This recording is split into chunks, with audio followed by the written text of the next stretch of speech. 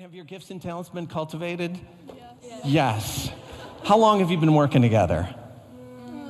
Like 2 years. 2 years. 2 years. So it takes 2 years to do all that pyramid stuff and, yeah? And you work together well as a team? Yes. Are you ever going to break up, or is it always going to be you four making that pyramid? Always. Okay. All right. Thank you. Thanks. We enjoyed having you. I'm so glad that you're welcome. And I'll see you at the open house. Okay.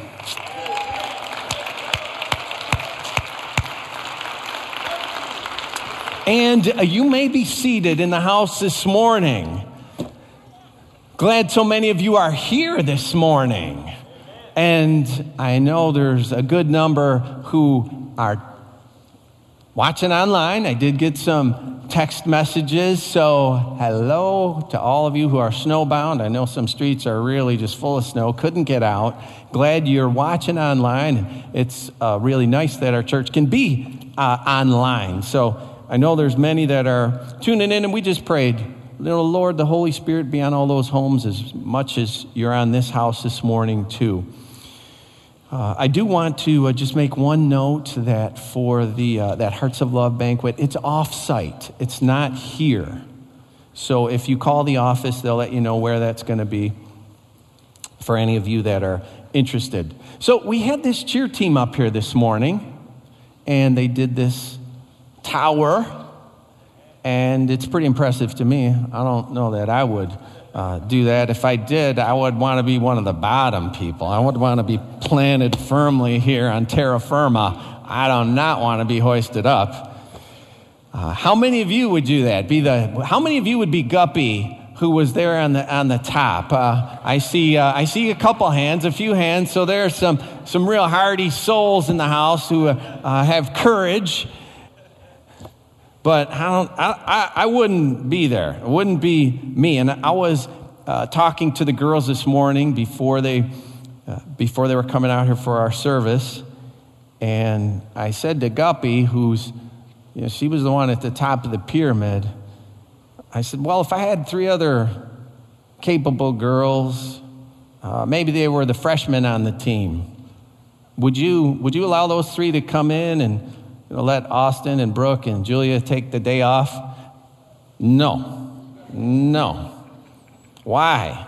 She said, well, they're still learning. They are still learning. The freshmen are still learning. They're not as advanced. You heard these girls were together. They've been together for 2 years. And that's important. She understands, the capabilities of these that are underneath and holding her up. And she said, Austin and Brooke and Julia, they will catch me. They will keep me safe. And that's important, right? When you know someone will keep you safe, someone will help you, someone can catch you when you're falling, well, that's the person you want beneath you, right? And it takes a little bit of time to build that confidence and to gain that trust. And to know that when you are falling, you will be caught. If you've been reading along with us in our 1 year through the Bible, we're 3/4 of the way through Exodus. And if there's anything that the Lord is trying to press upon these people, these Israelites, these Hebrews, he is trying to forge with these Israelites trust. We've read through over half of Exodus. When you get to Exodus 20 opens with these words. This is Exodus 20, verses 1 and 2. And God spoke all these words. I am the Lord your God who brought you out of Egypt, out of the land of slavery. One sentence. This is a one-sentence preface. It is a one-sentence prologue to what follows, which is what many call the moral law, the 10 Commandments.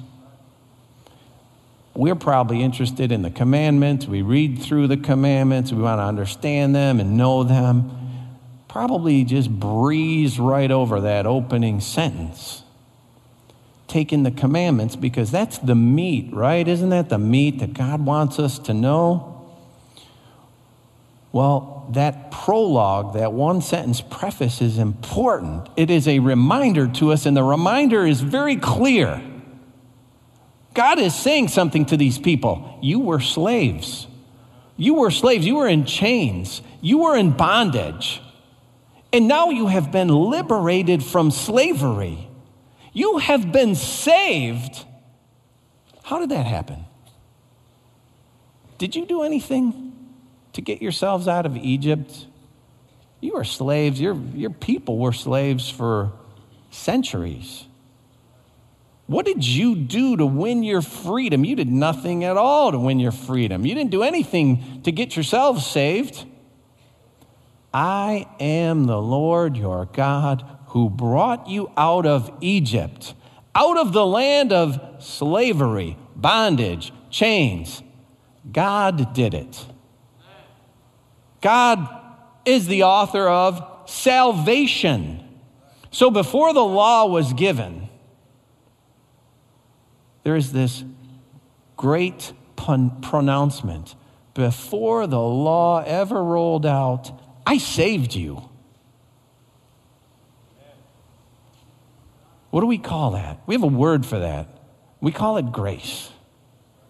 Unmerited favor. See, this was a blessing that was freely bestowed upon these people who were in bondage and in slavery. And the law wasn't given to an enslaved people. The law was not given to a people in chains or bondage. The law was given to a saved people. In some Christian circles, there is confusion about this word grace. The idea that the God of the Old Testament is somehow arbitrary and different than the God of the New Testament. The God of the Old Testament is said to be this harsh lawgiver, while the God of the New Testament reveals love and grace. We just sang a song. Your love never changes. God does not change. He's immutable, and that word means unchangeable.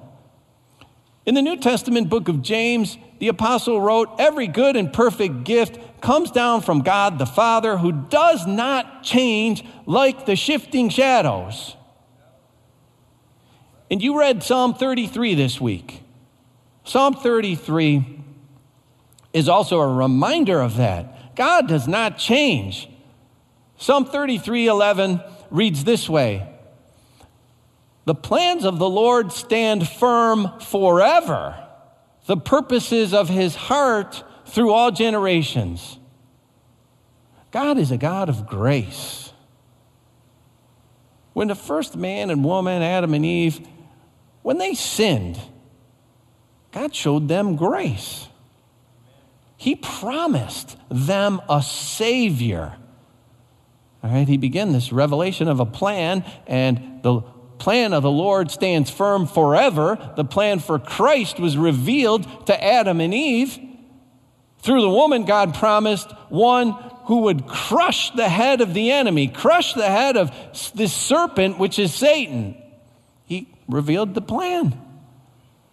The plan that stands firm forever. This is the God of the Old Testament. This is the God of the first book. This is the God of the first chapters of Genesis. This is the God of grace. God's plans stand firm forever. The purposes of his heart through all generations. His plan for Jesus was a plan from the foundation of the world. It's a plan forever. See, then God covered Adam and Eve with skins. He clothed them. Grace took care of them. Grace revealed, grace rolling on and on. Last Sunday, we recalled the plagues of Egypt. Those plagues, the Israelite people, the Hebrews, they didn't suffer in all of those plagues. God had compassion on his people. They had endured this long suffering. God was compassionate. In the chapters of Exodus that we've covered this past week, we've read over a half a dozen times. With a mighty hand. With a mighty hand, God brought his people out of the land of slavery. It's all grace. It is all grace. Miracle after miracle. God figuratively lifting his people. God figuratively catching his people. Now, they may have been down in this place of slavery, but they were not in a place totally without hope. They had this God underneath them. And something should be building in them as God performed these miracles, as God saved them over and over from these plagues, as he took them across a dry Red Sea. Something should be building and growing inside of them, and that is trust. You see all of this grace, does it not build trust? Now, I think about these people, and I guess I could understand a little bit of their skepticism. A little bit, at least. Here, Moses, this guy they hadn't seen for 40 years.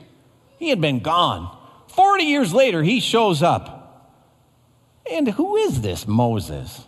Is he a son of slavery? Does he understand the hardship? Has he been building bricks for the past 40 years? Has he been, building the cities for the Egyptians? No, this is Moses, who is not the son of slavery, but he's a son of privilege. He had been raised as the son of a princess of Egypt, right? Not subjected to the harshness that the slaves had endured. So I can understand the people looking at him with a little bit of sideways on their head. Who are you? I can see that maybe a little uncertainty, a little cynicism, perhaps, disbelief.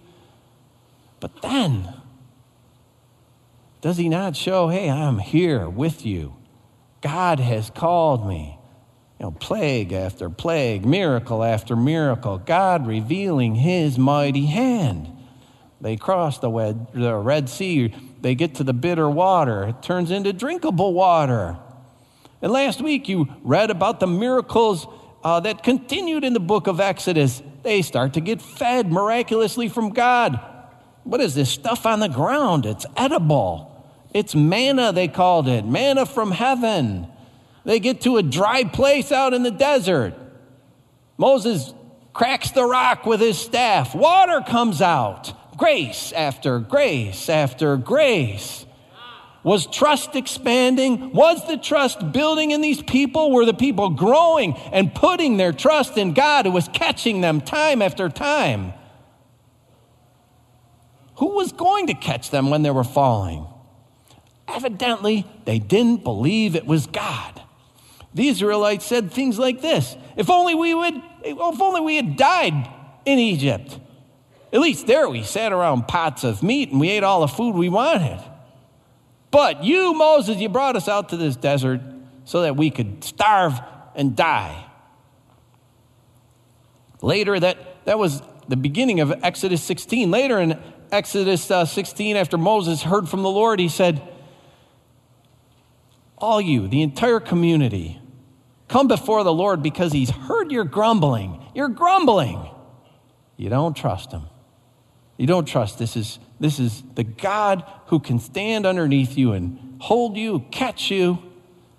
Exodus 17, Moses calls this place where they're at, he calls it Massa, which means testing, and Meribah, which means quarreling. Because the Israelites quarreled and they tested God. They grumbled against him. So much grace. So little trust. And we might think that the uncertainty, the disbelief, the cynicism, it would begin to fade. If you saw all those miracles, would it begin to fade? It did with a few. There were men like Joshua, but not with the many, the overwhelming majority. They couldn't bring themselves to trust God. They could not believe that the Lord was their help. Psalm 33 is this reminder that we read last week that even the power of the army of Egypt and all their chariots and horses was nothing against the mighty hand of God. When we read that, it was on there for last Tuesday. And that was the same day we read about Exodus chapter 20. That God is the God who took them out of the land of slavery. God is the God of salvation. And then in Psalm 33, it begins with exhortation and praise. Praise this God. Praise him. Because the earth is full of his unfailing love. And he's the God of creation. He has created everything. And his word is right and true. It's all a reminder. And he is sovereign over the nations because God's hand can do anything. He can foil the plans of nations. And his plans stand firm forever. We've already read that in Psalm 33:11. I want to read 16 through 22, verses 16 through 22 in Psalm 33. No king is saved by the size of his army. No warrior escapes by his great strength. A horse is a vain hope for deliverance. Despite all its great strength, it cannot save. No, that's what God's doing. But the eyes of the Lord are on those who fear him, on those whose hope is in his unfailing love, to deliver them from death and keep them alive in famine. We wait and hope for the Lord. He is our help and our shield. In him our hearts rejoice, for we trust in his holy name. May your unfailing love be with us, Lord, even as we put our hope in you. Of course, this psalm was written long after the travels of the Israelites. It's a great reminder. God is the God of creation. He is the God of salvation. There's no match for his mighty strength, right? The Israelites, they found it difficult in their hearts to rejoice. This psalm says rejoice. They couldn't rejoice. They didn't rejoice. They grumbled. I wonder, what did they expect? They've been pulled out of this place of slavery. They go from bondage and forced labor, harsh treatment, this life of really extreme hardship. Did they think it was just, that's it? Now, I'll never have to work another day in my life. I'm never going to suffer any hardship at all. I'll never be hungry. I'll never be thirsty. It seems odd to me, these people that were so familiar with difficulty, and they were. Centuries of slavery, all that forced work, their sons. Remember, the opening of the book of Exodus, their sons are being murdered. The king of Egypt, the Pharaoh of Egypt says, don't let these Hebrew boys live. We need to throw them in the Nile. That's a pretty hard life. Why were they so quick to complain in the face of a little adversity? It's a hot day and we don't have water yet. Did they think they wouldn't have to dig a well or something? But they seem so quick to lose hope and succumb to fear. It's difficult to understand. The psalm says, his eyes are on those who hope in his unfailing love. God was watching them. It just hadn't sunk in. And then the psalm closed with these declarations. The Lord is our help. The Lord is our help. He is our help and shield, for we trust in his holy name. We saw Guppy this morning standing on top of this pyramid of girls, this human pyramid. And why did she do that? She knew who was helping her. She knows them. She knew who was helping to lift her up. She knew who was carrying her. And she knew when she was falling down, they were going to be there. They had proven themselves. They had proven in the past to be trustworthy. They could lift her to the top. They could catch her when she fell. They were her shield. She said to me this morning, they keep me safe. And that was an unscripted interview. I just started talking to her. She said, they keep me safe. They protect me. She falls down. They are there. Can we not say the same for our God? We know him. We know his name. He is our help. He is our shield. And he can be completely trusted to carry us, and when we're going down, to catch us before we hit the rock bottom. Well, last Sunday we discussed this holy name. It was Jehovah. That Moses learned this, and Lord told him, this is my name forever. And it means self-existent, the self-existent one. Why? Because nobody created him. He is self-existent. He said, I am that I am. I am self-existent. I am self-sufficient. And we know him by another name. The name Jesus. We know him by the name Jesus. Jesus Christ, God, who came to earth in the flesh. God, our God who created us, but he came as the human form. This is the revealed plan of God. This was God's purpose of his heart through all generations. That's that plan that stood firm forever. And what is that plan? It's this, that Jesus came to save us, that we have redemption through his blood, the forgiveness of sins, in accordance with the riches of God's grace that he lavished on us. And you also are included in Christ when you have heard the message of truth, the gospel of your salvation. That's Ephesians chapter 1. If it sounds familiar, we just read it a week ago. In the law, in the Old Testament, we're reading that God begins to prescribe sacrifice for sin. Sin offended God. Sin is an offense. The disobedience of Adam and Eve, it offended God. It was an offense against their Creator who said, don't do this. They disobeyed. And the offense is called sin, and it caused a slavery. It caused a bondage. God said to be free from that bondage requires something, a recompense or a payment. We might call it a fine. In our day and age, we say, well, there's a fine that we have to pay. God said, make a sacrifice, the best that you have. Blood was a necessity because it offended so much. And the life was in the blood, God said. And God would accept that sacrifice for sin. But sin would happen again. And another sacrifice was required. And another sacrifice. And so on and on it went. But thankfully, that sacrificial system was temporary. The gospel of salvation was the firm plan of God. It was the firm plan of God forever. It was the purpose of his heart, and it can be trusted. And he sent Jesus as a man to be that final sacrifice for sin. He died an undignified death, the death of a criminal on a cross, crucified. And that cross is the message of the riches of God's grace. It is the message of truth, the cross. To be right with God is to recognize that truth. And it's to recognize that's grace. To receive Jesus as the final fine, the final payment. And in a word, it's salvation. It's a taking away from slavery, from this bondage to sin. That means something.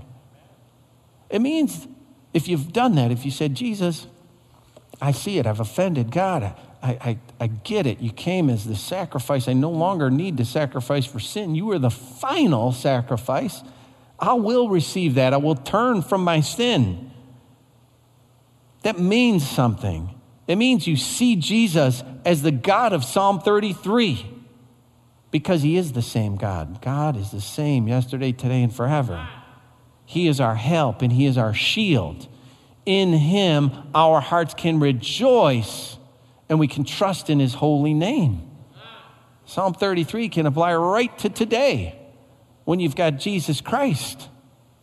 Now, do we rejoice or do we grumble?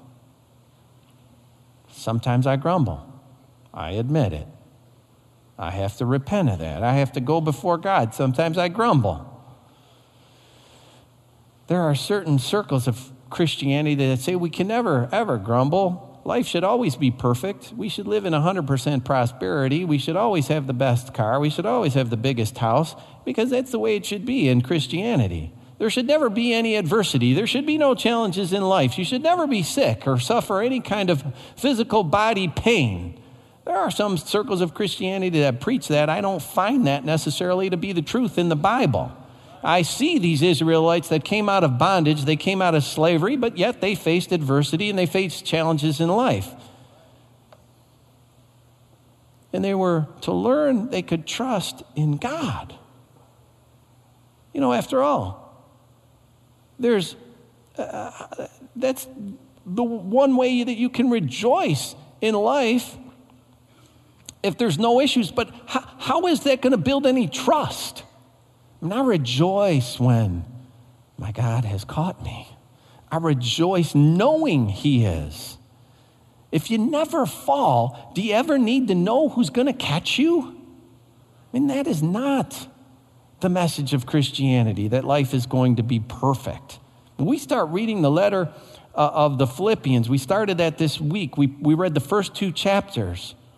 I mean, where was this writer, Paul? He was in God's hand. He was in the hand of God because he was imprisoned. He was in chains. He was under a house arrest in a Roman house. He had a guard looking after him. You can read the book of Acts to read the details that he says, yes, there was a guard in the house. But in the letter to the Philippians, Paul said it 2-3 times in the first chapter. I'm in chains. I'm in chains. Isn't that bondage? Doesn't that smack of what the Israelites were going through? But Paul had Jesus Christ. And he said, even though I'm in chains, I am in chains for Christ. And he said to these Philippian people, I long to see you. I want to see you. God knows that I want to see you. You think he's grumbling? What do you think? Is Paul going to grumble and say, and I can't see you because my God has failed me again, and who's going to rescue me? Or does he trust Jesus Christ to be his help and his shield even in this situation? Is he trusting in the name of his Lord and his Savior Jesus? Is he rejoicing? Again, he's in chains. And we might expect, and I might give the guy a little bit of, might say, okay, it's all right. If you complain a little bit, I get it. You're in prison. I might expect you to write to me and say, I'm a little troubled, and it's a little depressing. I could probably expect a little grumbling. Quite frankly, if I was in chains, stuck to a house with a guard over me, I'd probably grumble too. But what does Paul write? In Philippians chapter 1, after he tells us, he reminds us he's in chains, he writes this. Philippians 1:18 and 19. And because of this, I rejoice. Wow. That's what Psalm 33 was telling us. He's in chains, and because of this I rejoice. Yes, and I will continue to rejoice. For I know that through your prayers and God's provision of the Spirit of Jesus Christ, what has happened to me will turn out for my deliverance. He will rejoice. He will trust fully in Jesus Christ. He is not preaching some gospel of perfection and awesome prosperity for every Christian. He isn't saying that to believe in Christ is to never have a challenge or a hardship. His life was quite the opposite. He suffered much. He was beaten, shipwrecked, and all the like. He was not immune to the trials of life just because he believed in Jesus Christ as his Lord and Savior, but he was unwavering in his devotion and in his trust of Jesus. His trust was anchored on something, and that anchor was called Jesus Christ. That was his name, and it was his help and his shield. He had a metaphor, if you will, a picture. He had a fall. He was imprisoned in the Roman penal system, but he hadn't fallen to the point of no hope. Jesus was carrying him while he was in chains. And he looked forward expectantly to deliverance, rejoicing as he made his request to the people, pray for me. I know God's provision is going to come. Pray for me, though, and your prayers will help me in my deliverance. And he rejoiced. I saw this once. I saw this unfold with a person who was down, a person who we could say shared some of his likenesses of Paul, was feeling the prison system. Man's name was Dave.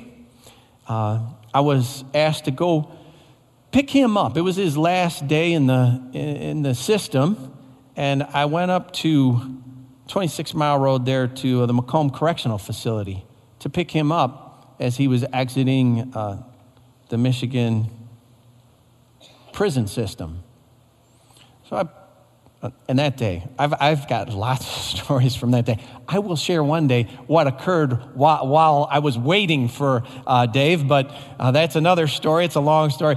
When he came out, he was thrilled.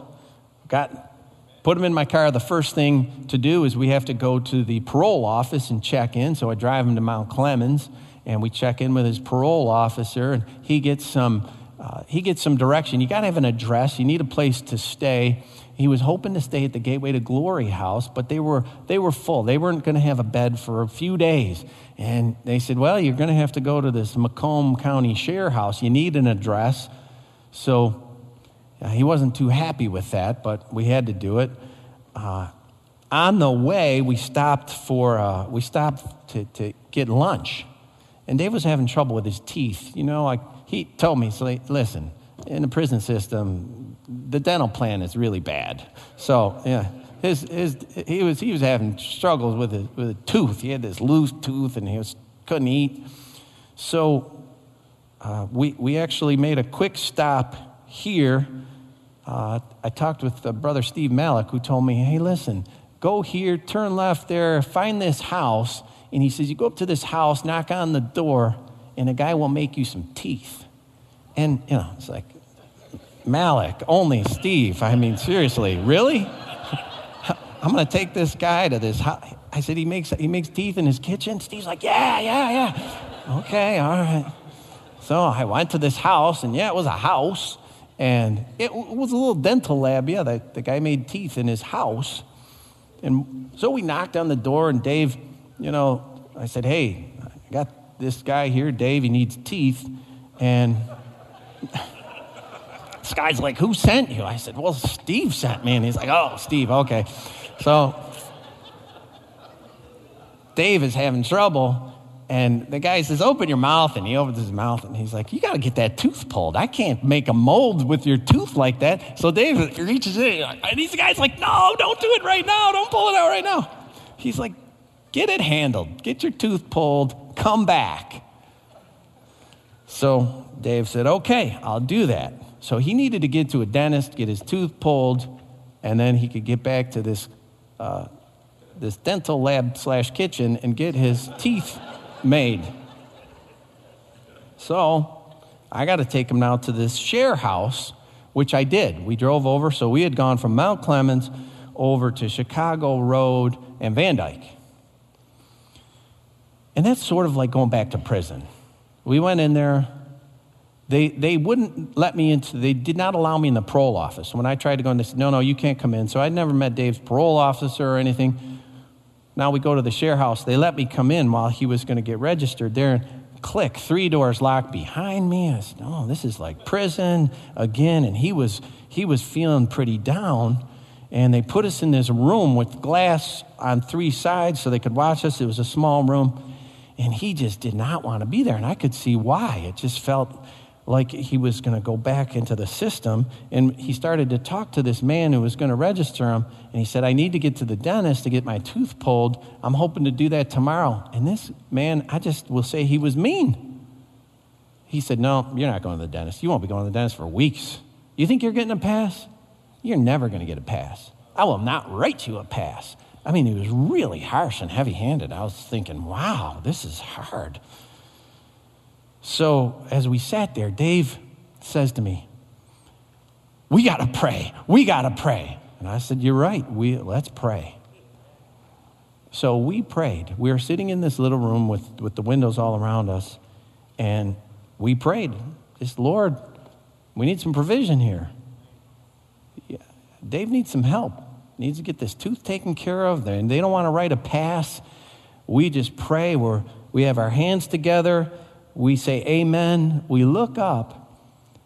And I kid you not, I'm sitting next to him, and he says, there's my parole officer. He had just met this lady in Mount Clemens. And there she was standing at one of the windows. And he said, do you think you can run around and talk to her? And I said, well, sure, I sure will try. So I run around and say, excuse me, are you his parole officer? She said, oh, yeah, I just met him today. I said, he needs to get to the dentist and he'd like a pass. And they say he's not going to get one. She said, oh, I'll write him a pass for tomorrow. He can go to the dentist. You want to talk about rejoicing? I'll tell you what. Here is Dave. He's like, we got to pray. We got to pray. And we prayed. And I mean, it was an instant answer to his prayer. I think I saw him the following Wednesday in church with his teeth and a great smile. And he was out. And I'm serious. It was like, I likened it to Paul. Here he was down. He's in the system, but he knew who he could trust. And he hadn't hit the bottom.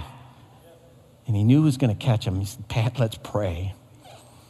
We're going to pray today. And before we do, I want to ask, do you trust him? Do you trust Jesus? Is he your Lord that can carry you? When you're up on the high, and when you feel like you're tumbling down, do you know he's going to catch you? Before we pray, we want to worship our God, the Lord we can trust. He's our help and our shield. We want to worship him today. We're going to open these altars and pray. We're going to have our elders come. And you might be in a spot maybe like Dave's. Let's pray. Let's pray. I cannot promise you you're going to open your eyes and you're going to see your answer that fast. But I'll tell you what, it can happen. I witnessed it. He can do it again today. Let's worship. Let's worship him.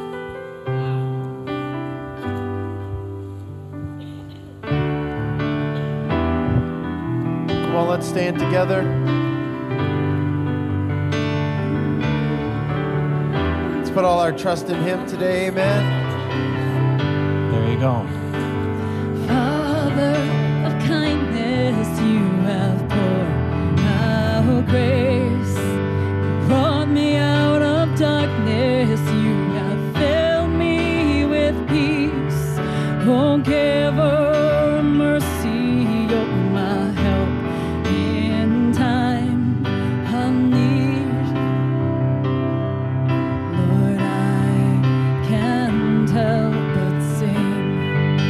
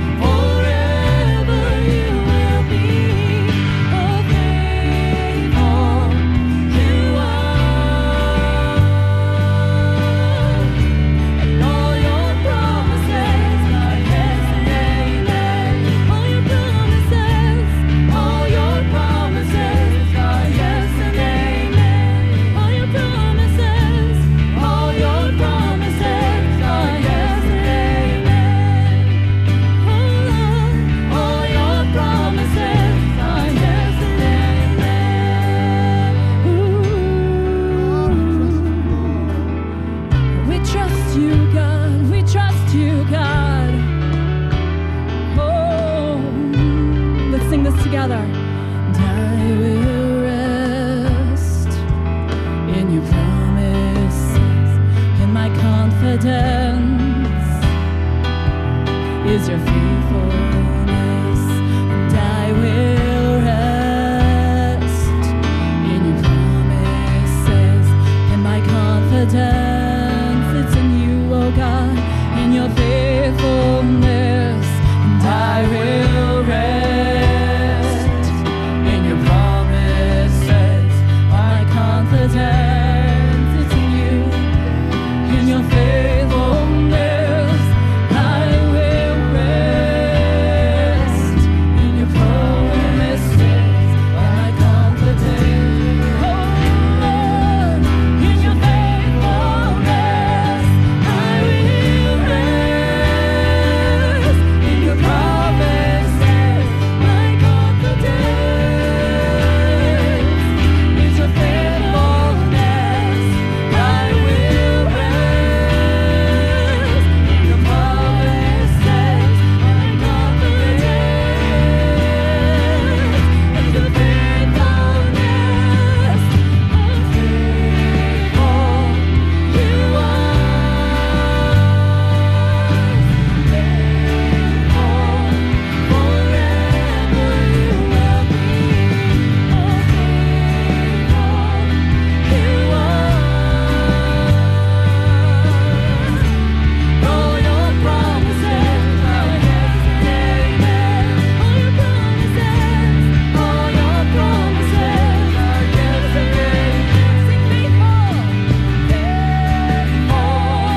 you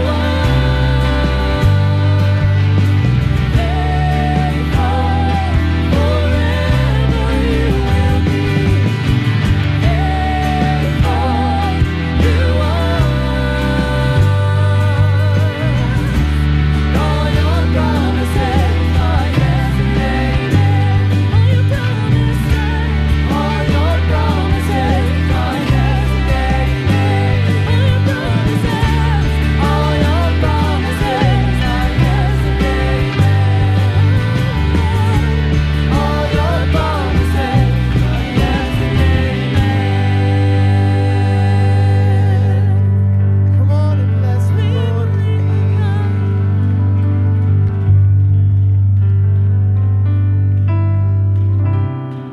Take my life, lay it down at the cross where I am found. All I have I give to you, my God. Come on, sing this with me. So take my hands and make them clean. Keep my heart in purity, that I may walk in all you have for me.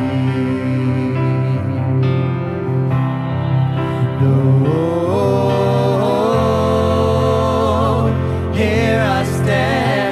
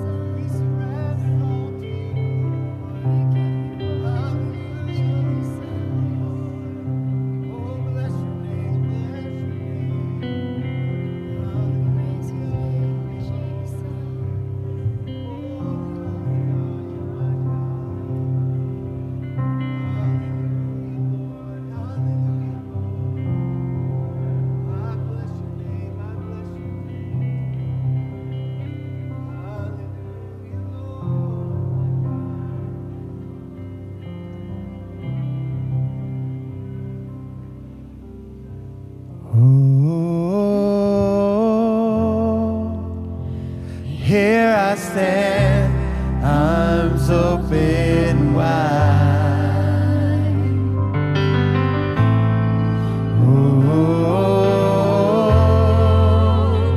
I am yours and you are mine. Sing, oh, here I stand, arms open wide. Yeah. Oh, I am yours and you are mine. Sing it out. My whole life is yours. I give it all. Surrender to your name. Yes, and forever I will pray. Lord, have your way. Have your way. Singing, my whole life is yours. I give it all. Surrender to your name. And forever I will pray. Lord, have your way. Have your way. Oh Lord, have your way. Have your way. Yes, Lord, have your way. Have your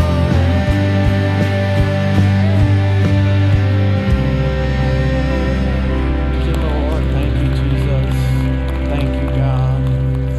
Thank you, Lord. Thank you for your presence in our midst right now. Thank you, mighty Holy Spirit. It is by the mighty hand of God that you do great things, God. And we are trusting in that mighty hand today. We are trusting you, Lord, as we draw to these altars today. We trust your mighty hand, Lord, and we pray that you would work and be channels of blessing through our elders, God, as they have prepared themselves and opened their hearts, Lord. Use them today, we pray, in Jesus' name, in Jesus' name. And I want to invite all our elders to these altars, and any of you, before you move from your seats to be prayed for, there's a few in our congregation I just want to take a minute to remember, and that's Erwin Girdink. He has the shingles. He's suffering in pain.